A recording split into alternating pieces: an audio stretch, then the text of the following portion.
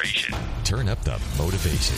You're on the Ziglar Inspire Podcast. Zig Ziglar wants you to be your best. Welcome to Zig Ziglar's Inspire Podcast. This is your host, Blake Lindsay. Today, Zig is telling a story about his wife, whom he calls the Redhead, found a house she loved and how she sold Zig the house. He helps us understand how to use those sales principles in our own situations. Let's turn it up and listen to Zig. I'll be back in a few minutes. The third lesson is that the redhead never became defensive. She never became argumentative. She was never antagonistic. Instead, she was lovingly and enthusiastically optimistic from the word go that she was going to make the sale. There's something else, too. She was confident in me. And in a way, it was quite complimentary that she was confident that I could go out and make more sales or get more speaking engagements, and so consequently, I could handle the bigger payment. So really, I took it as that after she had carefully explained it to me. Fourth lesson, she asked lots of questions, which led me to the decision. Now, one point which many people seem to miss is the fact that every professional, whether they are accountants or tax consultants or doctors or lawyers, ask an awful lot of questions. It's called the Socratic method of leading people to decisions. One of the most frustrating things that we as salespeople ever encounter is when we have gotten so close to a sale and we know we should have made the sale. We have convinced them that it's fairly priced. We've convinced them of its quality. We've convinced them it can perform. We have convinced them of everything. We've convinced them, but we still leave without a sale. There's a difference between convincing and persuading. Many years ago, Aristotle taught at the University of Pisa that if you were to take two different weights made of the same material, that they would fall at a different rate of speed. Now, obviously, this was wrong, but he was Aristotle the Great, and so that's what they taught. Then years later, a young whippersnapper named Galileo came along, and he said, hey, that's not right. If you drop those two different weights, they'll fall at exactly the same speed if they're made of the same material. Well, the other students and professors challenged Galileo to prove his contention. Well, Galileo went to the top of the Leaning Tower of Pisa. He dropped the two different weights made of the same material, and they obviously fell at exactly the same rate of speed. Now, he had proved beyond any reasonable doubt that he was right and that Aristotle was wrong. Now, he had convinced them that he was right, but he had not persuaded them. And so guess what they kept doing at the University of Pisa? That's right, they kept teaching the same thing that Aristotle had taught. Now, the question is, how do you persuade people? And the answer is, you don't persuade them by telling, you persuade them by asking. And that's what this really is all about. How do you ask people in order to persuade them? Now, the fifth lesson that I want to bring out on this particular thing is she understood what her mission was. Exactly, she knew what it was. It was to make an $18,000 sale. Now, my listening friends, let me encourage you now, be all ears in case you've drifted even for a minute now. Become all ears, please, because she made an $18,000 sale. She knew that was her objective. You might say, well, surely the house costs more than that. It cost a lot more than that. But she had the objective of an $18,000 sale because before she had ever left the room, she and I discussed it. She had already made the initial sale with a full amount. She had already sold me on the other $20,000. Now, why should she try to make that sale again? It's all set. She had to make an $18,000 sale. Now, that's psychologically very important because, you see, an $18,000 sale in the mind of the salesperson is considerably easier to make than one that's 10 times that big or 5 times that big or whatever. See, if you're in real estate and your prospect comes in and says, look, $150,000 is all we could possibly invest. That's it, not another dime. And here's what we need. And they describe their needs. And you know exactly where they can fill that need. You got a specific house in mind. You just listed it yesterday. And so you take your prospect out to see it. The only problem is that the owner has said to you under no circumstances will they take a dime less than $180,000 for it. Now, all you've got to do is make a $30,000 sale. They bought $150,000. You had nothing whatever to do with it other than meeting or matching their needs and their desires with their pocketbook. Now you've got a $30,000 sale to make. And psychologically, in your own mind, it is easier to make the $30,000 sale than the $180,000 sale. If you're in the automobile business and somebody comes in looking at a new car they want to swap, but the most their payments can possibly be would be $250 a month. Here's what they want. The problem is that when you figure it out, the payments come to $275 a month. All you've got to do is make a $25 a month sale. It is easier to do that than it is the full amount. Understand your objective and understand it very, very clearly. And you do that again by breaking it down. You make it easy to buy. The sixth lesson I want to bring out is the prospect was well known by the salesperson in this case. I was a prospect, the redhead was a salesperson. Now, obviously, you cannot learn as much about every prospect you deal with as she knew about me. The point is still the same. You need to learn as much as you can about your prospects before you see them, particularly if you are selling something of significance as far as price and values are concerned.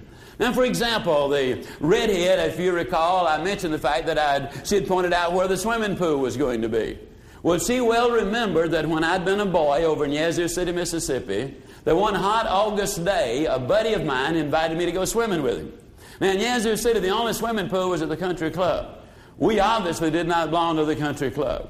He invited me to ride my bicycle out there and meet him at 2 o'clock or whenever, and we'd go swimming. I rode my bicycle out there, had my bathing suit on, man, I was ready. My buddy didn't show. Hot August day, nice big swimming pool, cool water, small boy, you know the results of that. In I go, even though my buddy wasn't there. 3 minutes later, one of the members of the club, walking close by, playing golf, saw me. He traded at the store where I worked. He knew I wasn't a member of that country club. He threw me out of the pool and invited me to come to his office the next afternoon to talk about this dastardly deed which I had just committed. I've got to confess to you that I was as scared as I've ever been in my life when I went down to see that man. I literally thought I was going to be put in jail for trespassing. Well, the man I thought was unusually hard on me. I left there in tears that day. But as a child will on occasion do, I believe I was about 12 years old, I stomped my feet and I said, one of these days I'm going to build me a bigger swimming pool than that thing they got out there. Now, it was a statement made by a small, angry child who was hurt.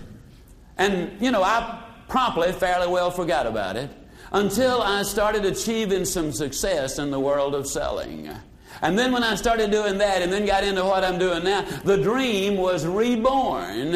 And so the redhead knew about the fact that I wanted that swimming pool. And so she pointed out exactly where it would go. And I'm here to tell you that in 1969, in the backyard of the Ziegler home in Dallas, Texas, we built an arrow-shaped swimming pool which is exactly 1 foot longer than that original pool was at the country club in Yazoo City, Mississippi.